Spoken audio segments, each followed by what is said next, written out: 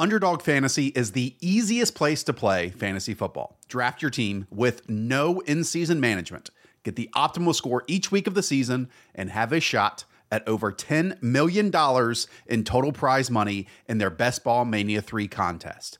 Head on over to UnderdogFantasy.com or the App Store, sign up with promo code FSE, and Underdog is going to match your first deposit up to $100. Again, Underdog Fantasy. Sign up with promo code FSE and draft your Best Ball Mania 3 team today.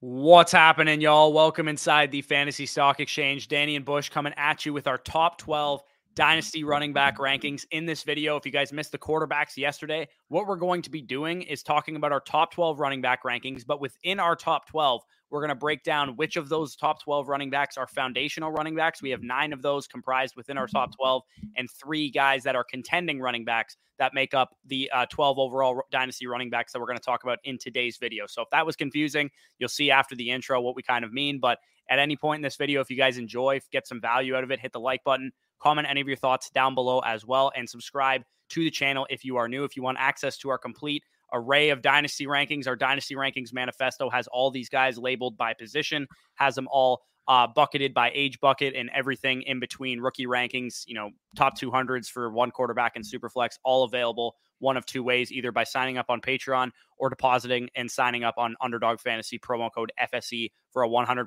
matchback and our Dynasty Rankings Manifesto. So that was a lot of shit that I was talking about. Danny, how you doing? Doing well.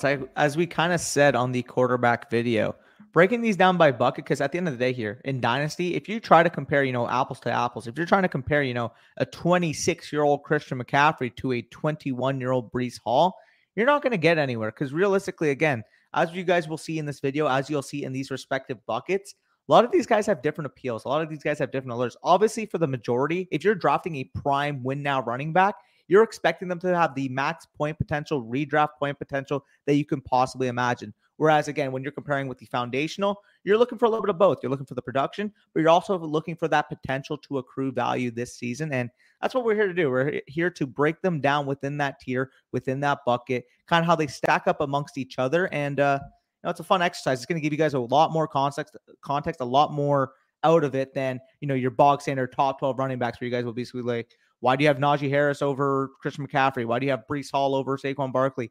This video today will help you kind of internalize that a lot better. Yeah, for sure. So after the intro, we're going to talk about quickly how to handle this position in Dynasty. But before we get started, got to hit the intro.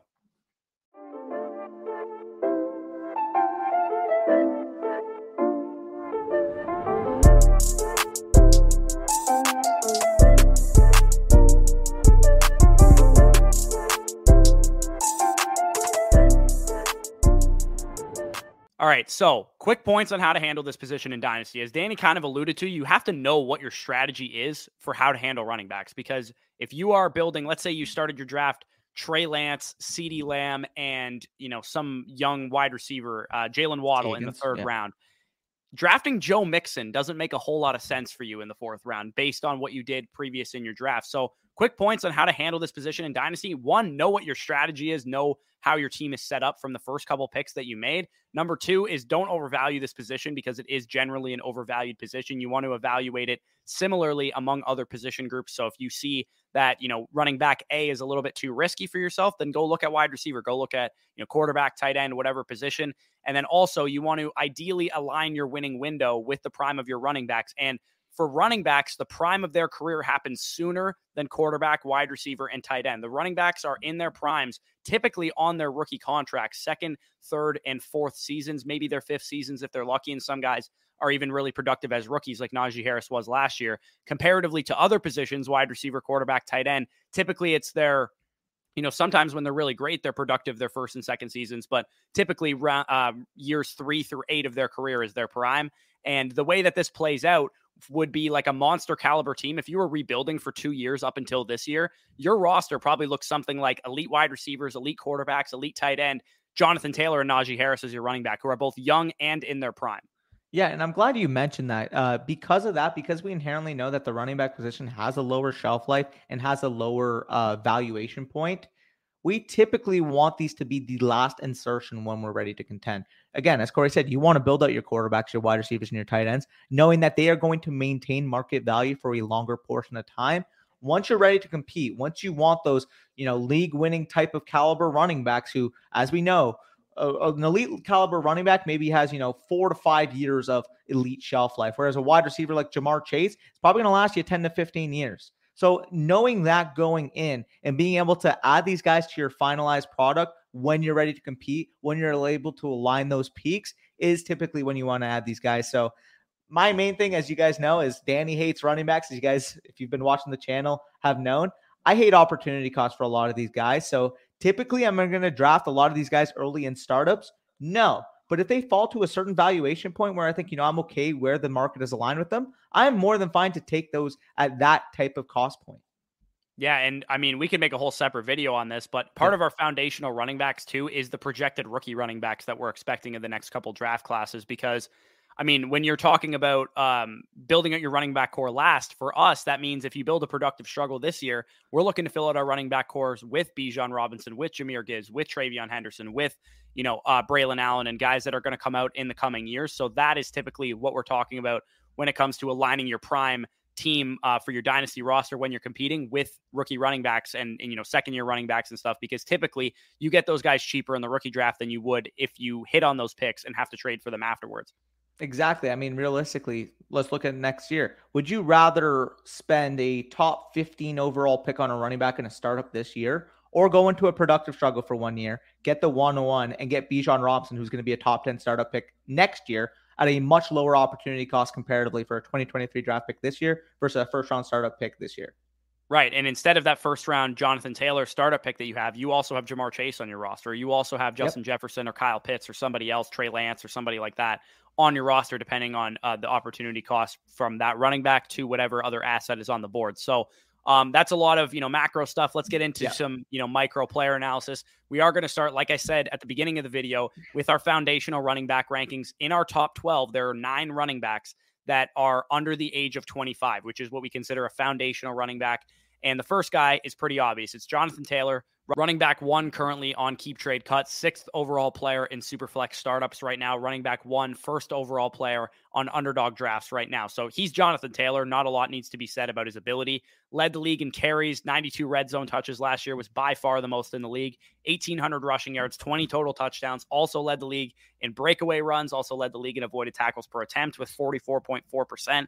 Top 3 in yards created per touch. An important thing to remember, though, with Jonathan Taylor, like I said, is even as elite as Jonathan Taylor is, that 2 to 5 year prime that a running back has, year 2, which is what he was in last year, year 3 is what he'll be in this year, year 4 and year 5 is typically what we should feel comfortable projecting a running back for. It's usually about the safe projection. Sometimes when you're an elite Hall of Fame caliber running back, you can play longer into your career, but we still favor those elite quarterbacks at the top of the draft. The top 5 guys that we talked about in yesterday's video, Mahomes, Allen, Herbert, Kyler Murray, and Lamar Jackson, those guys we would take in a startup over Jonathan Taylor straight up. And I know both of us would also take, Jamar Chase, Justin Jefferson, Kyle Pitts, and personally, I would take Joe Burrow over Jonathan Taylor as well.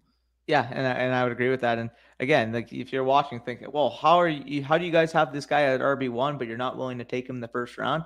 The common theme always at FSC is opportunity cost. If I have to take Jonathan Taylor at the 6th overall pick in my startup drafts, I'm going to have 0% Jonathan Taylor. I'm not taking him over a Lamar Jackson. I'm not taking him over Kyler Murray, not taking him over those receivers or possibly even Kyle Pitts, as you kind of said. So if I'm not willing to take him over those type of other foundational assets, given that current projected shelf life, as you mentioned, Jonathan Taylor, realistically, he could have, 3 to 5 prominent years of production, but by the time that production's done, his value is Le'Veon Bell at the end of his career. His value is Todd Gurley before he broke down. His value is current Ezekiel Elliott.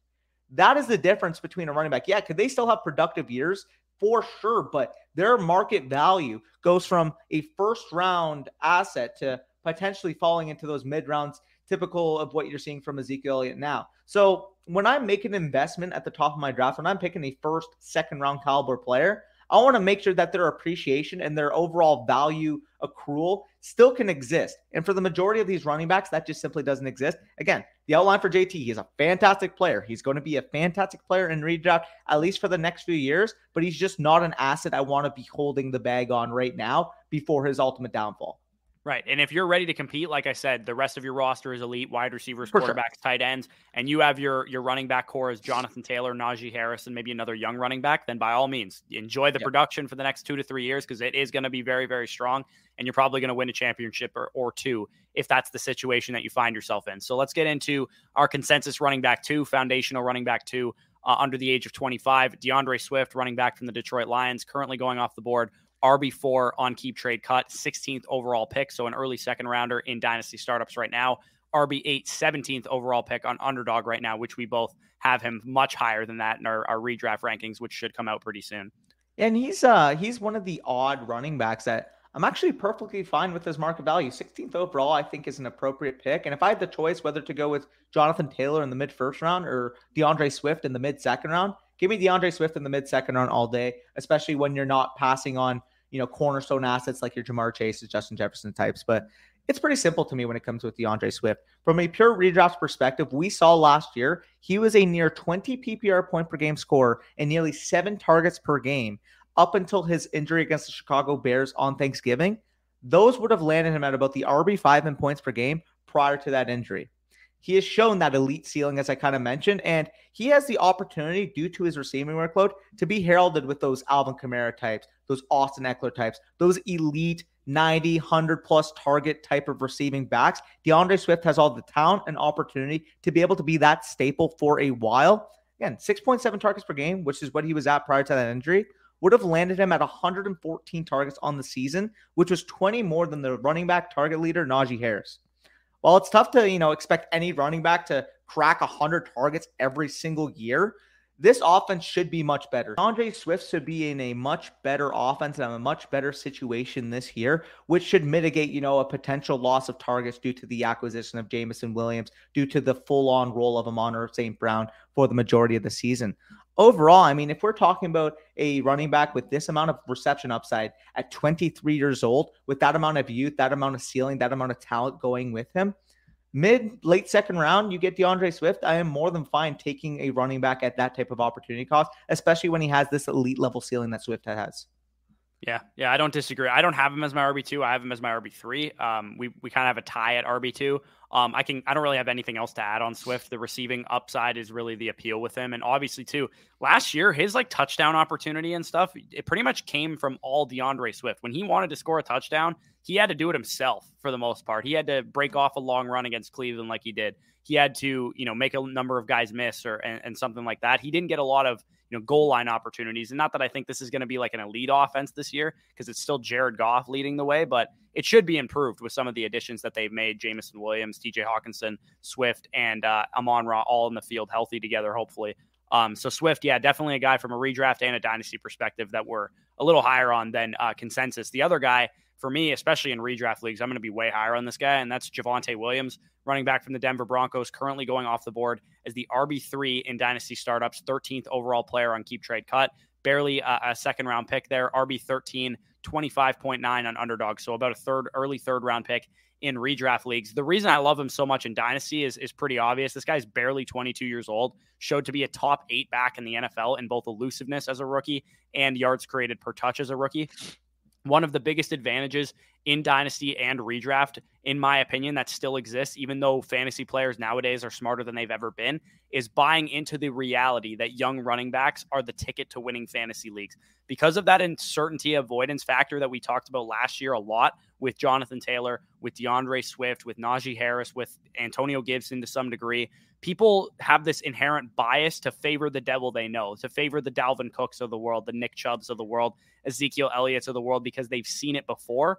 But that would have led you away from drafting Jonathan Taylor last year, who was, in our draft guide, my biggest league-winning running back because of what I saw possible for Jonathan Taylor. DeAndre Swift, a guy that I had a ton of exposure to in drafts last year. Najee Harris, another guy that proves this point of drafting young running backs. Antonio Gibson saw a 15% increase in his opportunity share as a second-year running back. And while he didn't hit the ceiling that we expected that he could have hit going into the season last year, even he returned on value from where he was drafted. So as far as Melvin Gordon is concerned and how he's going to impact Javonte Williams' workload, is it, detrimental to Javonte Williams that Melvin Gordon is there? Of course not. But is he going to impact his workload a little bit? Sure. But I do expect Javonte Williams and Melvin Gordon to not be 50-50 splits this year. They were pretty much down the middle 50-50 timeshare running backs last year. And I expect Javonte Williams to take about a 15% increase in opportunity share, coupled with the fact that he now has Russell Wilson as his quarterback instead of Drew Lock. Yeah, no, and I'm glad you mentioned this. This is kind of, the fantasy community having a sort of hive mind kind of mentality. They want to conform to that need of security. They would rather pass on upside to make sure, they know what Dalvin Cook's going to give you. They know what Nick Chubb's going to give you. They know what these veteran running backs are going to give you. When in actuality, we should be drafting with range of outcome in our mind as opposed to modal outcome in our mind. Shout out Jacob Sanderson, FFRTDB on Twitter, actually tweeted this recently. But a lot of people are comfortable with drafting based off what the median outcome is. This guy's guaranteed this amount of work. This is about where he should finish. This is about the range where he should finish. When in actuality, we are trying to win our leagues. We are trying to draft players that can get that significant bump, that can accrue value at a rate that typically a lot of people around them aren't going to be able to do. Javonte Williams is the prime example. Again, this is more of like a redraft point because we're still talking about production. We're still talking about running backs. They're going to need to have some sort of production to keep their value. With Javonte Williams going at the 2-3 turn, you're at a decision point where you take Javonte Williams or you take Nick Chubb. We know what kind of Nick Chubb is. We know his receiving share. We know what his overall volume count is going to be. Yeah, it's going to be a better offense if Deshaun is on the field, but we know what Nick Chubb is. We don't know what Javonte Williams is, so we're seeing a lot of people taking the known commodity in Nick Chubb, when in actuality, we've seen Nick Chubb. Is he going to be a fine back in RB1? Sure. Javonte Williams has a chance to be a top 5 running back that Nick Chubb just doesn't simply have. Right. Javonte Williams finishes a top 22 running back in points per game last year with a 50-50 workload on the 23rd highest scoring offense in the league. This year, if the Broncos offense is a top 15 offense, which I think is a conservative projection, they could be a top 5 offense this year if Russell Wilson pans out the way that I think Russell Wilson can pan out. Even if Javonte Williams barely goes up in opportunity, 55-60% opportunity share, which is natural for a running back going into his second season, this could be easily a guy that finishes a top 12 running back, let alone top 5 if he goes up a little bit more than we're initially anticipating. We saw towards the back half of the season, even with Melvin Gordon on the field, Javonte Williams took over the receiving workload. Yeah, so we're basically seeing a basis where he's got a pathing to be a top 12, maybe top 8 type of running back, given his efficiency, given this offense, given the potential receiving workload we can see this year. And we're combining that with the fact that this team didn't need to bring back Melvin Gordon, but they didn't really show any real insistence on wanting him back. It was kind of like, oh, Melvin Gordon's not getting a market. Sure, we'll bring him back, give another year. He's still a good player. I'm not going to dispute the fact that Melvin Gordon isn't efficient, isn't good at all at football. He's a good player. It's going to affect Javonte Williams for this year for sure. But if we're still able to project a ceiling for Javonte Williams this year, while inherently understanding that once Melvin Gordon is gone after the year, that Javonte could potentially be the next 80% overall opportunity share back on one of the best offenses in the NFL, I'm more than willing to buy that at the 2, like mid to late 2 type of area in dynasty drafts. Honestly, even if he never becomes that, even if he's stuck in 60 to 70% opportunity share back for the rest of his career, with the offense set up the way it is, he can be a perennial top 10 running back because he can be efficient on the goal line. He can be efficient overall. He can break away long runs and all that kind of stuff. So yeah, Melvin Gordon's going to affect him a little bit from a redraft perspective, but I'm honestly not that concerned because if fantasy football was as easy as saying who's going to get the most volume, then we would know exactly who the best running backs were every single year in fantasy. It's not that simple. If you sort by who had the highest opportunity share at running back, it does not equal the final finish of running back points per game. And speaking of that, I'm glad you just kind of, transitioned that right away because the guy who did actually have that, who has that elite workload that people crave in fantasy football, Najee Harris, running back from the Pittsburgh Steelers, currently going off the board RB2, 11th overall via keep trade cut. He is going off the board as the RB5, 8.5 overall ADP on Underdog Fantasy. And you mentioned it. He's got an untouched workload in the NFL. 23.6 opportunities per game and 5.5 targets per game in his rookie season 401 opportunities in the 17 games he played. He is your classic workhorse. You know, the mid-2000s, we're used to seeing these guys get the ball 20, 25, 30 times a game. Najee Harris seems like a mid-2000s type of back. A Marshawn Lynch, an Adrian Peterson, going to touch the ball and ultimately be the reason why the Steelers win games. That is the type of archetype Najee Harris is. So in redraft, I am more than fine taking this guy in the mid-first round, given the opportunity that he has there. The problem that I have with Najee Harris as a dynasty asset is A, his current opportunity cost going in the first round of dynasty drafts. If I have a problem with taking Jonathan Taylor in the mid-first round, there's no shot I'm taking Najee Harris at the 11th overall pick ahead of guys like Trey Lance, Dak Prescott, Kyle Pitts, etc. in dynasty drafts there. So already I'm kind of against the idea of owning a Najee Harris. But I'm also, along with that, concerned about his age.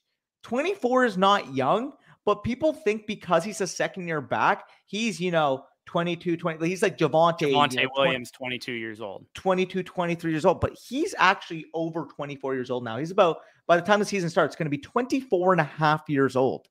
Considering he came out last year, that is really, really weird. Heck, he's older than Corey, so he's pretty damn old. But when you're talking about Najee Harris, yeah, I'm going to love him in redraft, but the opportunity cost of having him on your team in Dynasty is just way too steep for me to be able to pull the trigger on him. Again, if he was a mid to back end second round Dynasty pick, go nuts. You want to put him in the Swift, Javonte, the next guy we're going to talk about range, by all means. But the fact that he's going, again, almost a full half round ahead of all those guys, I'm going to have him on no Dynasty teams.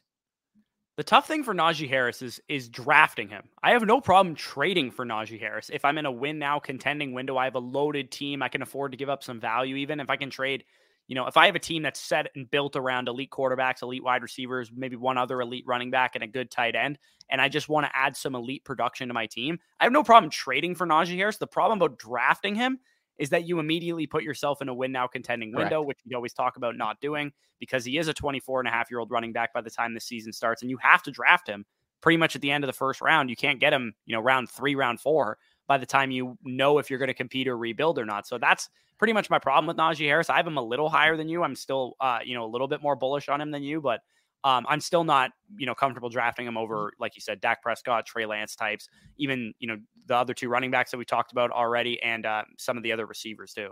So I like Najee Harris, the player, but let's contextualize this. We're going to talk about, a couple of the win now running backs. By the way, Najee Harris soon enough is going to be in that win now running back bucket, which is just gross to think about considering he was drafted not even 2 years ago at this point. He is a half year younger than Saquon Barkley. Saquon Barkley goes in that 4 or 5 area of drafts. If I have the choice between taking Najee Harris on the 1-2 turn or Saquon Barkley at the 4-5 turn, my answer is 100 times out of 100 going to be Saquon Barkley. When you're in your dynasty drafts, again, Corey said, maintain flexibility, but also keep opportunity cost at mind. If you like a player, apples to apples, you prefer Najee Harris over Saquon Barkley, cool. But would you rather have Jamar Chase and Saquon Barkley, or would you rather have Najee Harris and, I don't know, Drake London or Treylon Burks? It's a no-brainer to me. Yeah, the other underrated thing, the next guy that we're going to talk about, we can just transition to him right now, is over 3 years younger than Najee Harris. And you get him around relatively the same area of the draft that you're getting Najee Harris. That's Breece Hall, running back for the New York Jets. Currently going off the board as the running back 5 in Keep Trade Cut, 19th overall player. So again, like a mid to late second round pick, RB 18, 47.6 overall on Underdog Fantasy. I'll let you just take it away with him. Yeah, I mean, it's pretty simple to me. He kind of meets all the requirements that we look for in a running back prospect. He's got the production profile. He's got the athleticism. He's got the proof of his receiving. He was a productive receiver in college over at Iowa State. And his autonomy on the goal line in college, his propensity to be able to score touchdowns, shows that Hall has all the makings to be that next perennial top 5 type of fantasy back. The reason that I, Danny, personally have him ranked above Najee Harris is quite simple. I mean, we're talking about a guy that's going to be going to be 25 going into drafts next year versus a guy that's going to be 21 and a half. With Breece Hall, you're still getting top 5 upside. You're still getting a potential workhorse role and an ascending offense, I believe that the Jets will be. And he has all the makings to realistically maintain value for 3 years by the time that Najee Harris has already lost value. Yeah, I think one of the underreported narratives of Breece Hall, right? Because we know the 49ers scheme, right? It makes running backs play really well, right? Like we Yes. see Raheem Mostert, journeyman type of running backs look like elite running backs in the NFL. When was the last time we saw an actual elite running back play in one of those systems? Like this could be scary with Breece Hall. This could be a dude that is, bar none, the RB1 in Dynasty this time next year. Even if he gets out to a bit of a slow start because he's a rookie running back and he only has like a 60% opportunity share, we could see, Javonte Williams times 10 this time next year. And if that happens, I mean, he's going to be, like you said, 21.8 years old this time next year. He's going to definitely increase in value, and it's going to be probably a 2-horse race between him and Bijan Robinson for the RB1 next year. Yeah, and I mean, it's funny that you mentioned that because people might reply, well, he's in the Niners system. They rotate running backs, yada, yada, yada. As I kind of talked about in the rookie rankings video, the Jets have already went out and said this was a top 20 player on their board. They tried to trade to the back of the first round, actually, with the Tampa Bay Buccaneers when you guys moved down for Logan Hall. They ended up still moving up to jump the Houston Texans to make sure that Breece Hall was wearing that jet green. We know that Breece Hall was a coveted player for them, fits their scheme tremendously, and can contribute on all three downs. Yes, is there downside risk? Is there volatility because we haven't seen it yet? Sure. But as Corey said, we bet on appreciation. If Breece Hall hits, if Breece Hall is a top 5 running back this year, he is going where Najee Harris is right now, except you're getting 2 years of youth on your side. 3. Yeah. Yeah. So we can move off of Breece Hall. I think the case is pretty simple for him. Now let's get into what I would call like the injury landmine territory of foundational running backs. This tier is not for the faint of heart because these guys are all coming off of major injuries. Our RB6 foundational running back is J.K. Dobbins. I believe he is your RB7, my RB6. Yep. RB13 overall on Keep Trade Cut, 46th overall player. So the guy that you're probably spending a 4th round pick on, RB21, 56 overall on Underdog, another guy that you're, 4th, 5th round pick in redraft leagues. The next few guys that we talk about, like I said, they all have a major injury concern. The encouraging thing about Dobbins' injury concern is, number one, that he suffered it in the preseason. So he's had a full year of recovery. He had his surgery on September 7th, I believe. So he's had a full year of recovery from the time he'll actually have to play games. Number two, he's only 23 years old. So he has a number of, things in his favor when we compare him to a guy like Saquon Barkley last year, who obviously saw the big time drawbacks of being your first year off of an ACL tear. Saquon Barkley didn't have his surgery until nearly November of 2020. So he was coming off of, 2.5 months or whatever of less time than J.K. Dobbins will be coming off of with a year and a half extra older. So the saving grace for all these guys that we're going to talk about is that all three of these guys were great prospects. And for Dobbins and Akers, they had productive rookie seasons. For J.K. Dobbins, he's the lead dog for an excellent offense that will probably ensure that he has 5+ yards per carry minimum in this offense, given what we saw from him as a rookie and what we know about Ravens running backs in general. And he should have plenty of goal line opportunities. While Lamar Jackson is heavily involved in the ground game in Baltimore, they don't typically use him a ton on the goal line for how much of a mobile quarterback he is. They typically stick to their running backs in that area of the field. And the threat of Lamar Jackson tucking it, pulling it on a read option and running makes these running backs very successful. J.K. Dobbins had the highest success rate of any running back on the goal line his rookie season. As long as he's healthy and up to speed, which is a big if because it's the first year off the ACL tear narrative, he will be a 65 to 70% opportunity share running back. I won't go too in depth with J.K. Dobbins because I made an entire video on him. If you guys want to go check it out, it was called like the number one running back buy in Dynasty right now. And I went really in depth on J.K. Dobbins, but he is a dude that I'm very willing to invest in the 4th round of my Dynasty startup drafts because I can start the draft with, an elite quarterback or two and, a wide receiver or two. And then once I get to round 4, I'm ready to take my first running back in J.K. Dobbins. And I typically swing back around in round 5 and grab one of these other guys. Yeah, and I mean, you did say we're going to have Dr. Edwin on to kind of talk about a few of these, injured young backs and whether he believes that they're going to be fully ready. But the one caveat I have for J.K. Dobbins in terms of the people that are talking about that ACL injury is the fact that you mentioned it. He had it happen to him in the preseason. We all kind of know at this point, first year off the ACL running backs, they typically struggle in their first year back. But that's usually when the year before they tear their ACL in the middle of the season.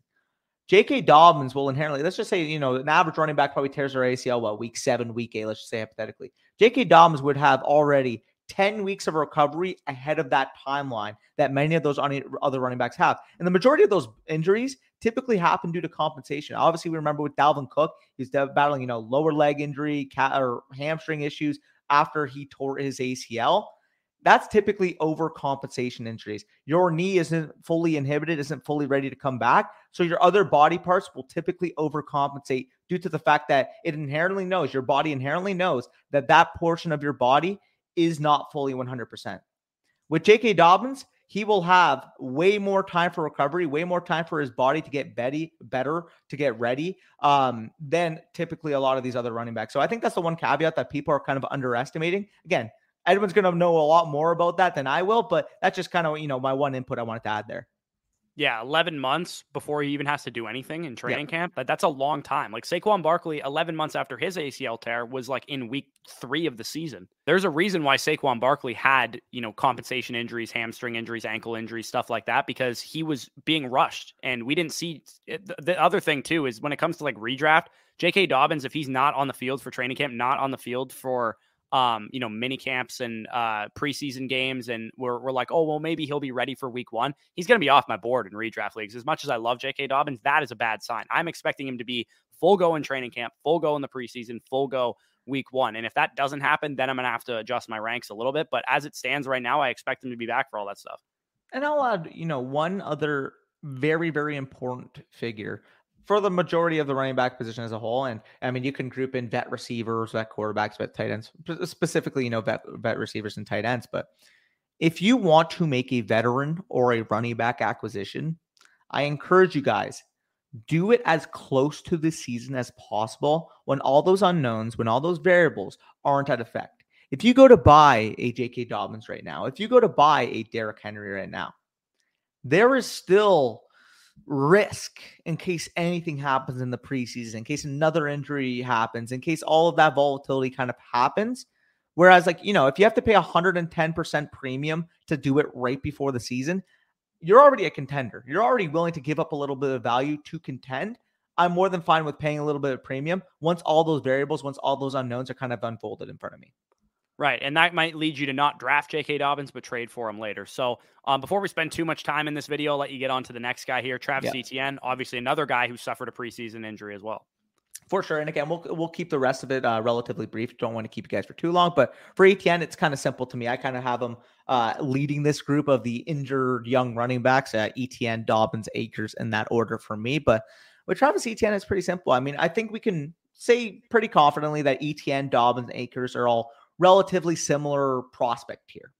They're all pretty much relatively similar. Probably make the argument Etienne was the best prospect out of them. Yeah, so I mean, relatively, their talent is all kind of on the same playing field. Except for me personally, the reason why I do favor Etienne to Dobbins and Akers is that inherent receiving ability that he possesses. I feel like, given his prospect profile, given his receiving production, given his efficiency in the receiving game, maybe he develops into that DeAndre Swift type of archetype. He, out of all this group, Akers, Etienne, and Dobbins, is the only real one that has 100+ target ceiling. I do believe, again, is it lofty to expect Etienne to get 100 targets? For sure, but if we're projecting ceiling, if we're projecting that ability to increase in value, Etienne has the archetype to be able to be a second-round redraft pick by this time next year because of that receiving profile.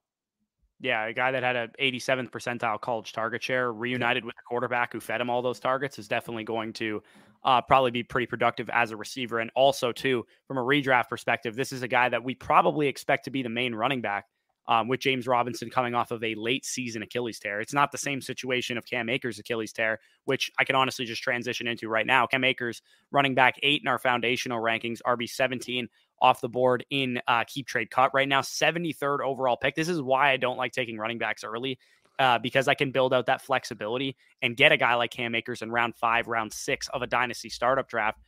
Currently going off the board, RB 17, 41.7 overall on Underdog Fantasy. Again, he has a huge injury caveat. The Achilles tear is very scary. We're going to have Edwin on next week to talk about these guys from an injury perspective. But aside from the injury concern, which is somewhat mitigated for me by the fact that he came back for the NFL playoffs last year, the bull case for Cam Akers is touchdown upside.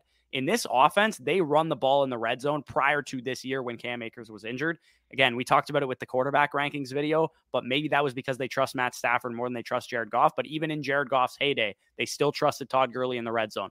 An offense that notoriously feeds their main back in general, let alone on the goal line.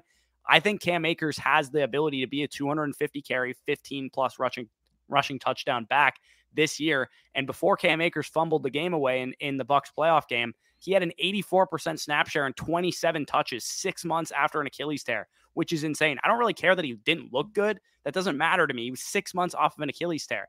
The fact that he came back and got a full workload immediately speaks volumes about Cam Akers. Yeah, I agree. And again, this is another one that once we talk to Edwin, we'll have more clarification on, because he is a volatile asset. Again, I'm not advocating for going out and acquiring and paying for a guy like Cam Akers now in case of the downside risk. You don't need to give up your value at this point in the offseason, because again, if you're buying running backs, you're buying them for that point production. Running backs, any other position period in fantasy football, do not score points in June. So, if people are still uncertain about Cam Akers, except, we at the Fantasy Stock Exchange know more about his injury situation, talking with fantasy doctors like Edwin right before the season starts, and he's still, maybe slightly increases in value with more information available, I'm more than fine buying him then. Because again, I do think he's a talented running back. He's insulated into one of the best running or offenses in the entire NFL with the Rams. And as you kind of mentioned, he has inherent scoring opportunity in a Matthew Stafford-led Super Bowl winning Rams offense. An offense that last time he was on the field fed him workhorse volume too, yes. Which is and also a history of being a workhorse going back to his college days too. So the reason I'm still in on Cam Akers, unless Edwin tells me like you should not be in on Cam Akers from a health perspective, is because we saw him come back already. Yes, he wasn't that effective, but it was 6 months after an Achilles tear. He has 12 full months to recover before he even has to play a preseason game, let alone an NFL game, because he got injured in July last year. And this is a guy, like you said, tethered to a great offense that uses their running backs in the red zone, uses their running back when they trust one as a workhorse. So Cam Akers, a guy that I'm still very much in on. If you don't want to buy him right now, if you don't want to draft him right now because you're worried about the risk, wait until July, wait until August to pull the trigger. But I think his price is going to go up a lot by the time we get to the season. We're going to hear a lot of puff pieces about Cam Akers being a workhorse this July, I think. Yep. No, fully makes sense. Let's transition to the next player. That's going to be Kenneth Walker, running back from the Seattle Seahawks. Currently going off the board as the RB12, 45th overall pick via keep, trade, cut. Also as the RB28, 87th overall pick on Underdog Fantasy as a rookie running back. And, we're not the biggest fans of Kenneth Walker in fantasy. Again, I think he's a very talented player. I think he's a very, very talented running back, but he is very comparable, in my opinion, to J.K. Dobbins in terms of his rushing ability. Well, again, I think Dobbins probably has a little bit of a higher receiving output. We kind of talked off camera, but although I think Kenneth Walker can maybe in an NFL situation be a plus level receiver, maybe get a plus level target share eventually, projecting that based off his college profile is very, very optimistic. Again, maybe he's a Nick Chubb. Maybe he's a J.K. Dobbins from his rookie year where he's a super efficient rusher, but realistically isn't winning you a lot of weeks in fantasy. If you want to take this guy in, the 4 or 5 area of your startup drafts, I'm comfortable with that. I think that's about appropriate value for him. The problem I have is that in the majority of your rookie drafts, because of running back bias, because of the people seeing Breece Hall going 1 overall, wanting to get Kenneth Walker, thinking of the drop-off at running back after Kenneth Walker, people are taking him above guys like Drake London, above guys like Treylon Burks, above guys like Garrett Wilson. I cannot get there. I cannot take a limited running back prospect without that receiving profile over guys I think can be bona fide number 1 type of wide receivers in the NFL. Yeah, exactly. And I think the difference, too, with outlining what Kenneth Walker can do similar to Dobbins and Chubb is that Kenneth Walker is going to play for a bad offense this year as well. The Seattle Seahawks, I don't think it'd shock any of us if they're a bottom 5 offense in the NFL. But what I do think Kenneth Walker is great for is a 1-year rebuild, because I don't think he's going to have an uber productive rookie season. But what he is probably going to show is like what Javonte Williams showed as a rookie, where this time next year, would it shock me if Kenneth Walker is a top 6, top 8 dynasty running back just based on optimism from his rookie year, the offense maybe getting a little bit better if the Seahawks draft a quarterback or something like that? Wouldn't shock me one bit. So Kenneth Walker, probably a good rebuilding type of running back to invest in. He's still very young, obviously 21 years old. So what else you got on caveat I'm going to add? You don't rebuild around running backs. I would say a 1 year. I would say you don't rebuild around running backs, but when it's round 5 and you already have 4 rebuilding wide receivers and quarterbacks, then I'm okay taking a shot on Kenneth Walker. I would say if you're in a 1 year productive struggle would be the better way to determine it, because if you're in a full rebuild, none of these guys should be on your roster for the most part. But either way, appreciate that. Just have to interject because, you got my thoughts on running backs. Let's transition to, you are a contender. You are ready to win. You need that asset that, while you probably can't project them to have a long shelf life, can give you immediate elite production this year and maybe next year as well. We're talking those 25-plus-year-old contending running backs, and there's no other way to start off contending, volatile, risky running back that when he's on the field can legitimately win you leagues on his own than Christian freaking McCaffrey. Take it away with Christian McCaffrey here. Yeah, we don't usually say nice things about running backs in this tier because they pigeonhole you into competing. And I mean, their shelf life is usually ticking as well. Usually you get 1 to 3 years max out of these running backs. But I mean, if you're going to get 1 to 3 years max, you want 1 to 3 years max out of Christian McCaffrey. Running back 6, currently in keep trade cuts, 22nd overall pick. So you got to draft this guy still in the second round. RB2, third overall, and underdog. Obviously, from a redraft perspective, he's definitely worth that pick. It's really hard to hit the draft button on Christian McCaffrey in a dynasty startup. Like it's very, very difficult to hit draft on Christian McCaffrey because of the cost that you're paying, knowing that you're immediately number 1 in a contending window once you do that, and number 2, knowing his injury history. Once you do hit draft on Christian McCaffrey, you have to try and win. 26-year-old running back who has 25 plus PPR point per game output as a very normal projection, not even a ceiling. That's like his median range of outcomes when he's on the field. About 3 points better than what Jonathan Taylor was last year, assuming he stays on the field. So if you're a rebuilding team, you do not want that production on your team. You have to contend if you have Christian McCaffrey. And I would say you're probably better off for all of these contending running backs not drafting them and trading for them after the startup if you deem that you're a contender, because in the startup, they'll be worth more than they are post-startup when you can trade younger pieces for them.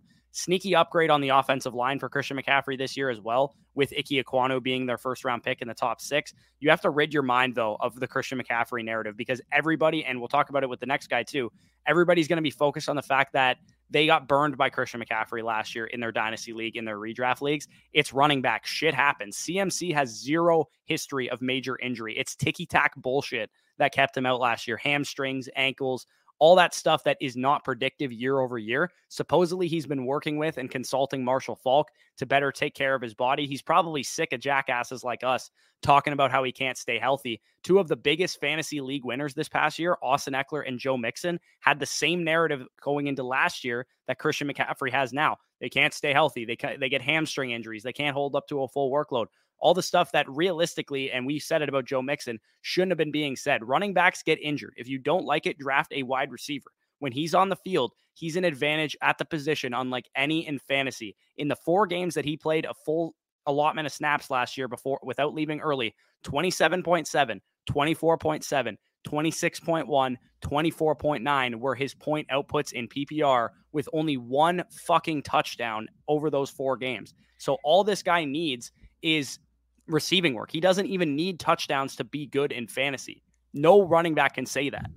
It's ridiculous when you actually realize just how much of an advantage Christian McCaffrey is.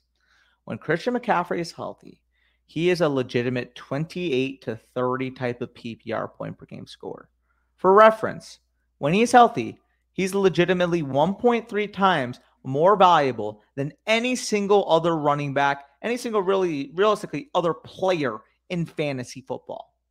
The big risk, the big volatility point with McCaffrey has been the health of recent years. But as we know, running backs are fragile. We expect running backs to face more inherent risk to injury than any other receiver or any other position, period, in fantasy football. All I know is that when McCaffrey's healthy, when I can rely upon McCaffrey to enter my lineup, he has the ability to win me weeks on his own. As much as I love Jonathan Taylor, as much as I love, Austin Eckler, Derrick Henry, all those other running backs, none of them hold a candle to Christian McCaffrey at full health. No other running back, period, can say that they can put up 24 PPR points without scoring a fucking touchdown. That is insane. Yeah, it's insane. And speaking of, we can just transition into the next guy because, if a running back could hold a candle to Christian McCaffrey, this is probably the next closest guy. Saquon Barkley, running back from the New York Giants, running back 15 off the board in keep trade cut, 53rd overall. So another guy that you can get in the 4th, 5th round area. RB14, 27th overall on Underdog, which is also an absolute smash value, getting him in the 3rd round of a redraft league. So I'll let you take it away with Barkley. Yeah, and I mean, it's simple to me. You guys are going to hear, more of a breakdown of these guys from a redraft perspective. Because, typically, if you're getting a contending running back, you want to hear the redraft case. So we'll get more into it when we do our top 12 redraft rankings in the oncoming weeks. But I'll just say it right now. There was a recent tweet. You guys will see it on the screen. But a recent tweet that was basically in redraft, who you taking? And it was like Saquon Barkley, Aaron Jones, and a couple other names. And Aaron Jones was actually leading the poll over Saquon Barkley, which caused me to quote tweet it with, a little bit of a chuckle. But Aaron Jones ways to disappoint from a return on investment standpoint. His age, his touch workload, injury risk, less scoring opportunity from losing a top 3 to 5 receiver in the NFL, period. Arguably the number 1 receiver in the NFL, period. Saquon Barkley's risk of not returning on investment is quite literally only injury. Running backs are fragile, and we need to take the best player available with elite touch workloads. Saquon Barkley represents exactly that. When he's been on the field, when he's been healthy, when he's been playing football throughout his career, he averaged 23.9 opportunities per game in his rookie year in 2018, 22.3 opportunities per game in his second year in 2019. He basically missed all of 2020 for the most part with an ACL injury. It happened in week 2. And in his first year off the ACL, battling ankle, hamstring, battling lower body injuries throughout this past season, was still able to average 16.9 opportunities per game, despite getting off to that slow start when the coaching staff wanted to ease him in. Now we're getting a full healthy offseason of Saquon Barkley, who now gets to play in the best offense he's been in his career up to this point, with the addition of Brian Daboll as head coach, with the addition of Evan Neal, arguably the top tackle in the NFL draft, adding to this offense this year. So he's in the best offense of his career, still possesses an elite workload, and is still an elite level talent, and yet we're fading him into round 3 in redraft. Barkley has the opportunity to break fantasy football still, and you're able to scoop him in the 3rd round due to fantasy players' inherent, he burned me before, I don't want him again type of bias. You're telling me right now, if you're at the 2nd overall pick, you can start your draft with Christian McCaffrey, a solid receiver, let's just say, an AJ Brown or a Mike Evans or a T. Higgins type round 2, and then get Saquon Barkley on the wraparound. Congrats on winning your league. Yeah, it's pretty crazy. From a redraft perspective, I'm going to be, all the way in on Saquon Barkley. This is the healthiest he's been in a couple of years, right? He has the inherent risk that he could blow his hamstring or his, ankle or whatever, but he has the same amount of risk in those areas now, a year off of the torn ACL, or 2 years removed from the torn ACL, than any other running back in the league. So it's not really a deterring point. We can't, take injury risk into account for one running back and not others, unless it's a significant injury like Cam Akers, like J.K. Dobbins, or like Travis Etienne. When it's, just ticky-tack stuff like Christian McCaffrey and Saquon Barkley, now 2 years removed from the ACL, it really shouldn't factor into our analysis at all, aside from deciding between running backs and wide receivers. Yeah, no, I agree. And Saquon Barkley, yeah, okay, I'm a running back hater, and I don't like contending running backs in Dynasty. This is a guy that I have above consensus. So for me to say that I have him above consensus in Dynasty, you got to be knowing that his redraft outlook is special. So off of Saquon Barkley, let's talk about a running back that had a special 2021 season, especially in the receiving game, especially insulated to a top offense in the league. I'll let you take it away with Austin Eckler. Yeah, and Austin Eckler was a victim of this narrative 2 years ago, where we didn't know, could he handle a full workload? He had a hamstring injury in 2020 that limited him, and people faded him for that reason. Same reason they're fading Saquon Barkley and Christian McCaffrey. Currently going off the board is the RB10, 40th overall on Keep Trade Cut, so a guy that you have to spend pretty much a 3rd round pick on in a Dynasty startup. RB3, 7th overall on Underdog Fantasy. There's a pretty easy argument here from a Dynasty perspective. Yeah, he's an older running back. You don't want to invest in a guy that's 27 years old. We typically like our running backs younger, but this is a top 3 redraft back this year. He's tied to Justin Herbert and the Chargers offense for however long he continues to be on that team. And plus, from a total touches standpoint, opportunity that he's seen thus far in his career to determine when he's going to break down and stop being efficient. He's only seen 889 total touches in his career, with only about 600 of those being carries. So this is not a guy that is, 1,300 rushing attempts over the limit of, some guy that we don't want to draft in Dynasty, like, Nick Chubb, for example, or Ezekiel Elliott or Joe Mixon or Dalvin Cook. Yeah, no, with Austin Eckler, I mean, it's pretty simple. You're getting a extremely efficient player tied to a Justin Herbert-led offense who was coming off a season where he did in fact have that return on investment on the goal line. He was used in those goal line areas. He was used in the, the inside the 5, inside the 10 red zone type of situations that a lot of people coming into the season hadn't seen that from him before. Now that we have that on our mind, now that we have that he can indeed handle that full workload, the fact that people are using Isaiah Spiller, a 4th-round running back, as leverage against Austin Ekeler. Listen, we loved Isaiah Spiller, the prospect. We thought Isaiah Spiller was a fine player. We thought Isaiah Spiller was more than capable of being a top 100 NFL draft pick.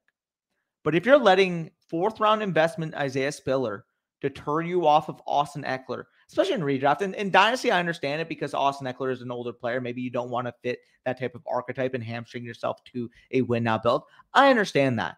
But if we're just talking about him from a straight production this year standpoint, do not worry about Austin Ekeler.